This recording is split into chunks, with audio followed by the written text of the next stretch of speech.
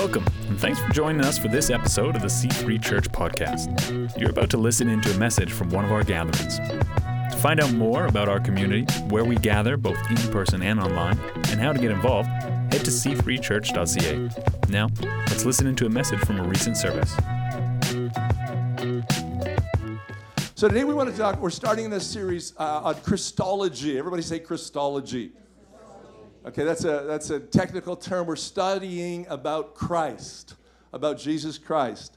And we're going to, as we do that, we want to build on the fact that we just talked about God, the doctrine of God, and the Trinity, and some of the nature of God. And we want to just, before, as we go into this, remember that when we talk about Christ, everything that's true about the Trinity is true about Christ. So everything that we studied in the last 4 weeks is also true as we talk about Christ. And just keep that in mind. Give me 1 second.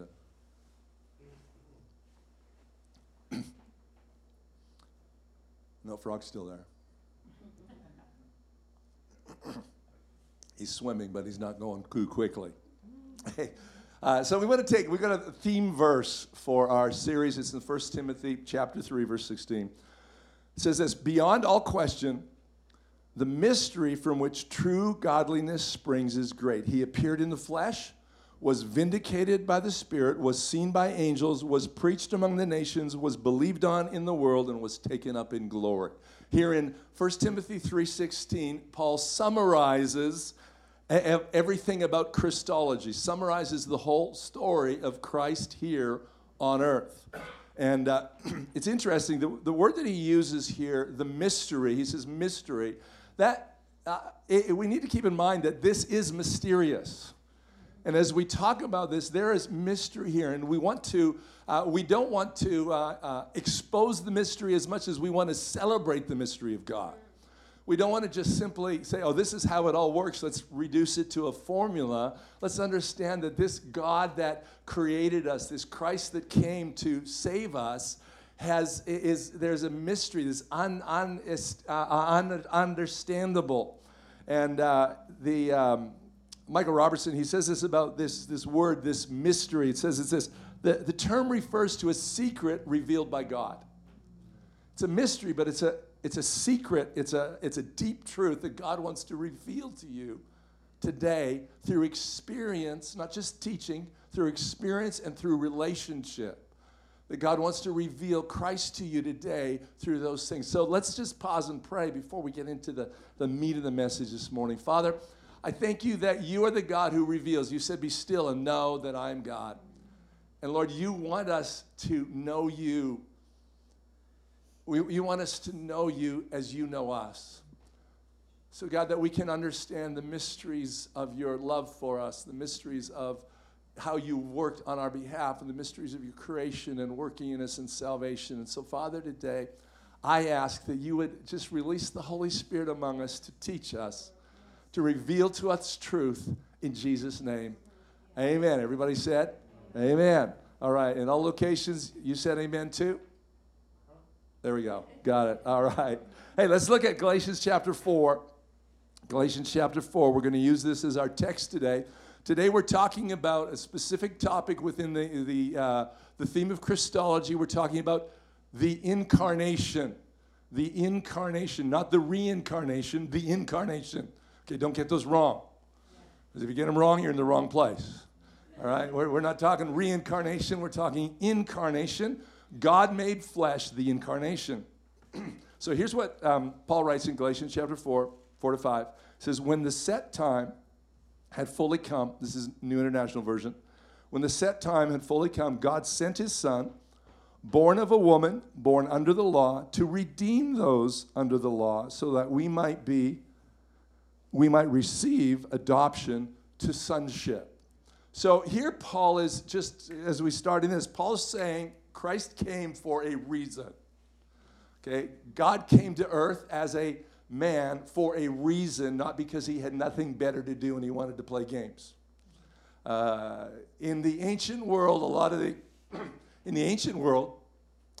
the gods of those days would come down to earth, but not to help people, but often to trick people, to play jokes on people. And here Paul is declaring through the Galatians, he's saying, God came here on purpose. He didn't come here to entertain himself. He came here for a purpose. In the Lexham Bible Dictionary, we're going to put this definition up. It's also in your notes if you're taking them on the app. Here's how incarnation is described. It's the doctrine expressed in the Nicene Creed, and we'll look at that in a moment, and the definition of Chalcedon, that Jesus Christ, the only begotten Son of God, begotten before all the ages and of one substance with the Father, was made flesh through the Holy Spirit and the Virgin Mary, making him truly God and truly human, possessing two natures which are not confused, changed, divided, or separated. God sent the Trinity, sent Jesus, sent Christ, God the Son, to earth as the ultimate revelation of himself. I don't know how many of you still make phone calls. Anybody in the room still make phone calls? 4 people, 5, okay. After you've texted appropriately ahead of time, correct? There's a difference in what you learn and what you understand between a phone call and an in-person meeting. When you talk on the phone, you get a good message, you understand stuff, you get information, but when you're in person, there's Paul talks about it, this impartation. There's something more of the spirit of the person that comes to you. And so God sent to us a phone call, if you will, a revelation of himself in the Bible. But when God really wanted you to know the spirit of him, when he really wanted us to know who he was, he sent his own son. So the first thing we want to understand about the incarnation is this is God revealing himself to us. Jesus said that he said, when you see me, you see the Father. Whatever I do is what the Father does. And so God sent Jesus, Trinity sent God the Son to earth so that we would know who God was. So that with our understanding, we could say, hey, this is who God is. This is the one. And so Jesus spent a lot of his ministry on earth talking about how I am just like the Father, and I'm trying to show you the Father, and I'm trying to reveal the Father to you, and I want you to see the Father. If you get nothing else, I want you to see the Father out of this. And so the revelation of God, the incarnation, is God's ultimate revelation of himself to us.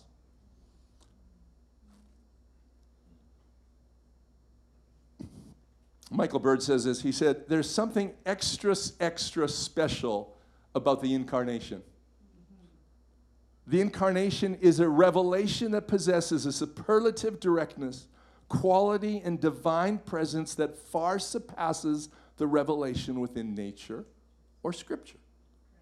See, we can know God through nature, we can know God through Scripture, but we can never know God through nature and Scripture the way we know God through his Son.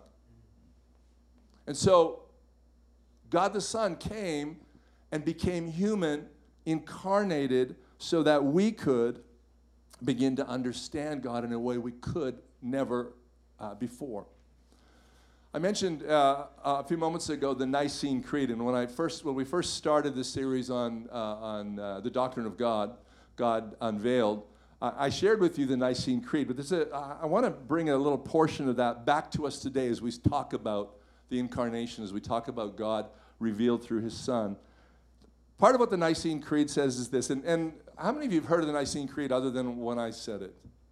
Yeah, it's not something we use a lot in our circles, but the Nicene Creed, if you think about this way, this was the statement of faith of some of the earlier church. Nicene Creed was established in 325 AD, around that time.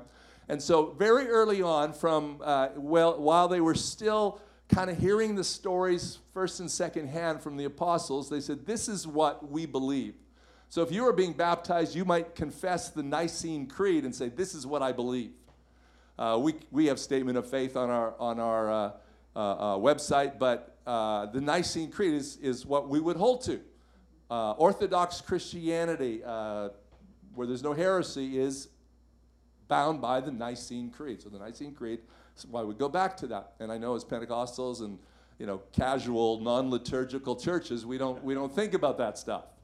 but they're important. So here's what the Nicene Creed says about Jesus. It says, we believe in one Lord, Jesus Christ, the only Son of God, eternally begotten of the Father, God from God, light from light, true God from true God, begotten, not made, of one being with the Father. Through him all things were made for us and for our salvation. He came down from heaven, was incarnate of the Holy Spirit and the Virgin Mary, and became truly human. Now, there's a whole lot of stuff we're going to unpack in that over the next few weeks, but I want to just hit on four big ideas that we'll try to unpackage a little bit more during the next few weeks. So the first thing I want you to get is that the first thing is that Jesus, as he was incarnate, pre-existed as God. Say, well, why does that matter? Who cares? Does it matter that Jesus was God before he became man? Well, actually, yeah, it does. So how the Nicene Creed describes it, it says he was eternally begotten of the Father. That means he had no beginning, but here we're going to get a little trippy for a second here. You all right for a little trippy? Mm-hmm. Trent, you're okay with a little trippy? Yeah. You're good? All right. So here, God who has always existed, this is a theological understanding, is that the Holy Spirit and Jesus came from the Father, but they always existed. There's not a hierarchy in the Trinity. They're co-equal, but yet we understand that everything kind of centers around the Father. So it's important for us to understand that Jesus was not created. He pre-existed. Before Jesus came to earth, he already existed as God. In Philippians chapter 2, 5-11, this is the English Standard Version, and you can follow along either in your app or on the screen. It says this, have this mind among yourselves, which is yours in Christ Jesus, who, though he was in the form of God, so he was already God, he didn't count equality with God a thing to be grasped. He didn't count equality with God. He's talking about the Trinity here. Equality, they're all equal. Even though he was God, didn't count that equality as something that he needed to, demonstrate or throw out there for everybody to see or make a big deal of it. But he emptied himself by taking the form of a servant, being born in the likeness of men. Being found in human form, he humbled himself by becoming obedient to the point of death, even death on the cross. Therefore, God has highly exalted him and bestowed on him the name that is above every other name, so at the name of Jesus, every knee should bow in heaven and on earth and under the earth, and every tongue confess that Jesus Christ is Lord, to the glory of the Father. And in Colossians chapter 1, we're going to look at this one too. Colossians chapter 1, it says, the Son is the, verse 15, the Son is the image of the invisible God. Isn't that cool? Yeah. The Son is the image. When we see Jesus, we see God. The Son is the image of the invisible God. So Jesus comes to earth, and we read the scriptures in the Gospels, we read this, and we go, that's God. That's what God does. That's the thing. That's how God behaves. That's how God loves us. That's what God does. Because Jesus is the image of that. And he says, the firstborn over all creation. I love the language of Colossians. The firstborn over all creation. Want to hear something a little trippy? Again. A little trippy. Is that Adam was modeled after Jesus, not Jesus modeled after Adam. Think about that for a second. Adam was modeled after Jesus. Adam was supposed to look like Jesus, and we kept messing that up. And Jesus said, you're not going to come here. I'm going to show you who I am again. Here's what my image looks like. Here's who I am. And so God is, it's important that we understand this, that Jesus pre-existed. And let me say a little bit more why that matters is because there's some things in our world, some other religions that would say, hey, this is not the way it is. Jehovah's Witnesses don't believe that Jesus pre-existed. Say, well, aren't Jehovah's Witnesses Christians? Actually, they're not. They don't believe that Jesus pre-existed. He was created.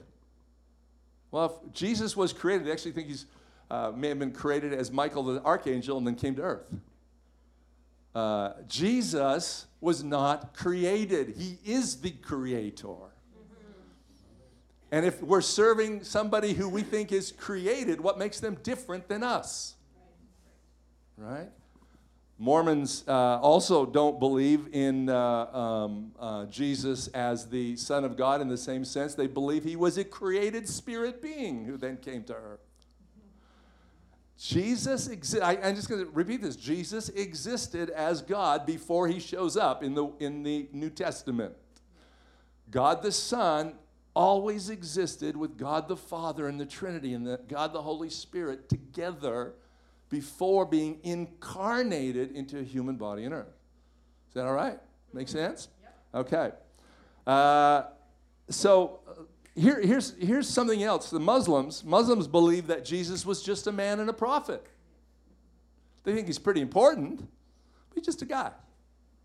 He's a guy. But Jesus was God before he came to earth. I love this part about the incarnation and Jesus' preexistence is because the incarnation was always the plan, not a contingency plan. Sometimes we read it, well, you know what? Because sin happened, Jesus had to come. Actually, the Bible tells us that before the foundations of the world, the Lamb had already been slaughtered.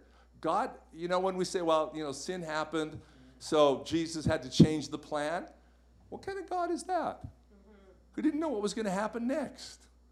No, God, right from the beginning of the incarnation was always the plan. In fact, if you go into, it won't be on the screen, but if you go to this Genesis chapter 12, first 3 verses of Genesis chapter 12, it's an interesting thing. It says, the Lord said to Abram, go forth from your country and from your relatives and from your father's house to the land which I will show you. And I will make you a great nation. Right? How many of you have heard that one before? You've heard that one before? And I will bless you and make your name great, and so you shall be a blessing. And I will bless those who bless you, and the ones who curse you, I will curse you. And in you, he doesn't say in your family. He says, in you, all the families of the earth will be blessed.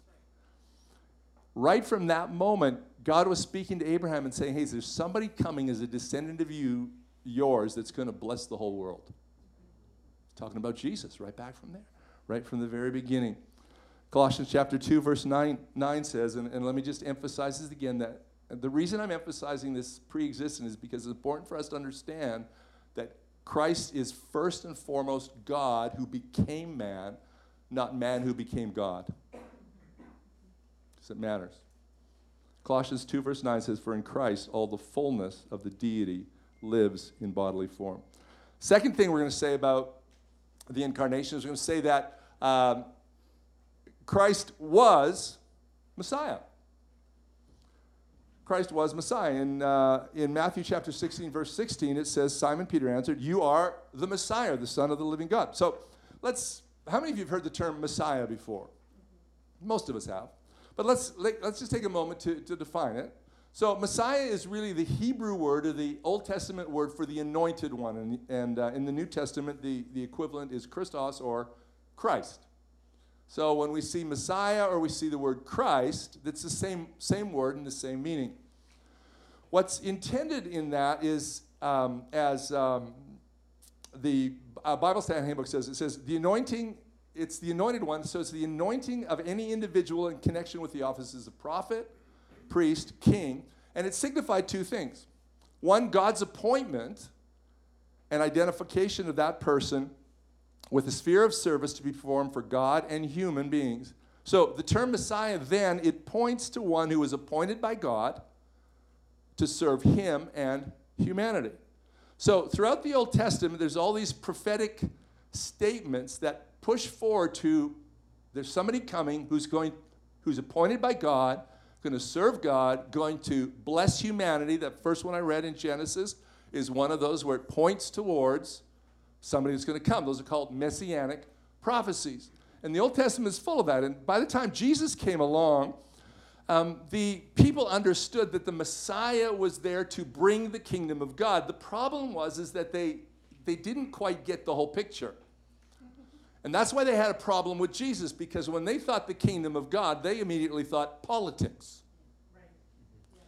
And there's this section of the Bible, there's this time frame between the Old Testament and the New Testament that we don't often read, but it covers this whole spectrum of political activity by the Israelites. And by the time Jesus came on the scene, they were expecting not just a Savior to save them from death, but they were expecting a Savior to politically save them. So what's interesting about then is that Jesus never calls himself a Messiah. You read the whole New Testament and all of the four Gospels, and Jesus never calls himself a Messiah. See, there were other people during Jesus' time that called themselves Messiahs. They said they're Messiahs, and they were always the head of a revolt. And so if Jesus had said, incidentally, if you ever wonder why Jesus constantly said, don't tell anybody about me, it's because he didn't want people to get the idea he was the different kind of Messiah than he really was. He wanted to make sure people understood that he came with a different kind of kingdom. He didn't want to get associated with some of the expectations that many of the Jews in the first century had of the Messiah. They were waiting for a Messiah that would be a political ruler. So Jesus' incarnation then, we understand, is a fulfillment of the Messianic prophecy. So if you look at the Old Testament, all of the Old Testament points towards Jesus, and the Old Testament makes sense through the lens of Jesus. Here's what I'm saying. Don't throw the Old Testament out. Okay? It's not a matter of, now Jesus came, we don't need the Old Testament. Actually, the Old Testament talks about Jesus a lot. And when we keep looking back to that, it makes us understand what God was trying to show us. Jesus came as the Messiah. Third thing about the incarnation is Jesus became, or Christ became, human. Seems kind of like a truism, doesn't it? Seems like, yeah, we know that, right? We know that. John chapter 1, first 14 verses, but we'll just read a little bit of it. It says, in the beginning was the Word, and the Word was with God, and the Word was God. He was with God in the beginning. Through him all things were made. Without him nothing was made that has been made. In him was life, and that life was the light of all mankind. The light shines in the darkness, and the darkness is not overcome it. There was a man sent from God whose name was John. He came as a witness to testify concerning the light, so that through him all might believe. He himself was not the light. He only came as a witness to the light. And then it goes saying, the true light that gives light to everyone was coming into the world. He was not in the world, and though the world was made through him, the world did not recognize him. That sounds like Jesus. And he came to that which was his own, but his own did not receive him. Yet to all who did receive him, to those who believed in his name, he gave the right to become children of God. Children born not of natural descent, nor of human decision, or a husband's will, but born of God. So the Word became flesh and made his dwelling among us. We've seen his glory, the glory of the one and only Son, who came from the Father, full of grace and truth. God the Son became a human being. And again, we're just kind of hitting on some highlights today. He became a human being. He didn't just appear to be a human being.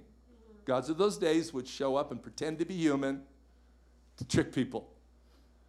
This is, and again, we'll talk about this more, but the fact that he became human is important. Because God becoming human demonstrates a number of things. First of all, it demonstrates the uniqueness of humanity. He could have come as a cow. I mean, legit. Could have come as a palm tree. I mean, he could have come. He'd get to earth. He could have just shown up as this meteorite. Like all those things. But God chose to be incarnated as a human being because human beings are unique.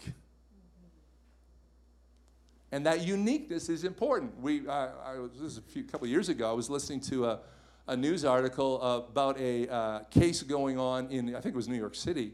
They were arguing for the personhood of chimpanzees.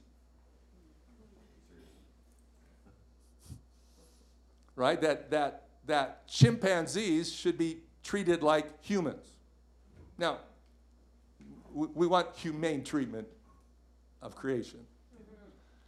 But we have to do that recognizing that humanity is unique. This is not just a evolution of creation.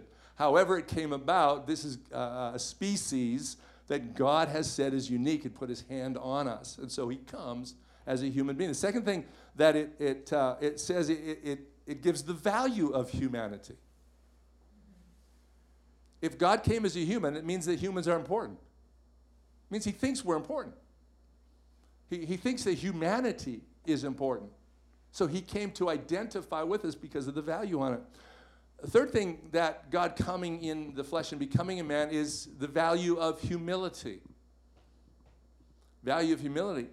God restricted himself in a human body. What's that kind of talk about? Humbled himself.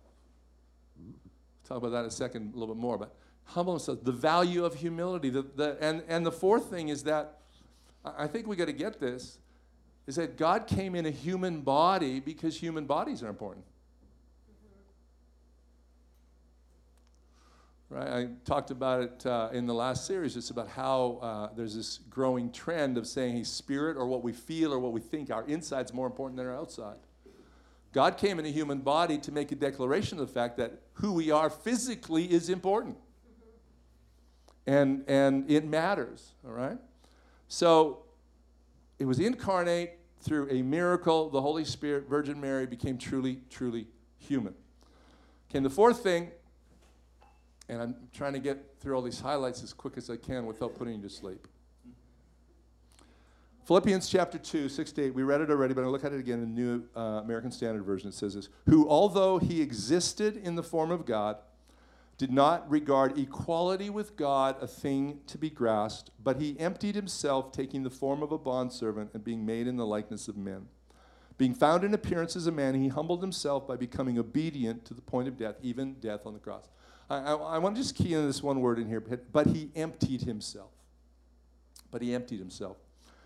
The Greek word in here is this word kenosis, and so sometimes theologians use the word kenosis when they want to talk about what actually happened, because this is kind of a difficult thing to kind of grasp. Did God empty himself? What does that mean, that he emptied himself in order to become a servant? Is that like he was less than God when he was here on earth? Because that's how we could read that. Did he become less than himself? Did he become less than God? So actually, when Jesus was walking around, he wasn't God. He was just a human being because he reduced himself to being a human being. And I want to say that from a biblical perspective, that is not true. While Jesus walked around, he was just 100% God and 100% human. And so the way we understand this, so this passage that here's this. Jesus already possessed equality with God, but he refused to use that in a way to aggrandizing way, like not puffing himself up. So even on the cross, if you're God, what did they say to him? If you're God, you can call down all these angels. He said, I'm not here simply as a representative of God. I'm here as a representative of humanity. And I'm not going to be tricked into puffing up my God divinity in order to satisfy your curiosity.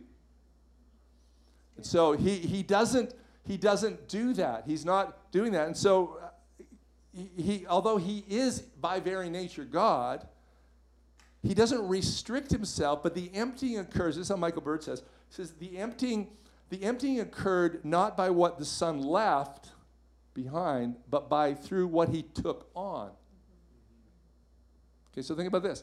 What he did, he took on humanity. He took on humanity in humiliation. So he didn't give up being God, but he took on and emptied himself into that kind of thing. So the incarnation is the acquisition of human properties by the Son, not the emptying or divesting of divine properties. Does that make sense? I realize that, again, where some of this seems a little technical. That's why we want you to talk about it in midweek groups. Say, what does that mean? So there's this. So let me give you a practical illustration. We do not, as human beings representing God, we do not become poor to help the poor. but we take on the suffering of the poor in order to help the poor. Jesus did not become human to help us, but he took on humanity in order to help us. What he became. If the mystery of Jesus, here's a theologian, just quoting Jürgen Moltmann, German theologian, he says this: if the mystery of Jesus is the eternal presence of God among men, then the salvation of the world is also to be found in him. God became man so that men could partake of God.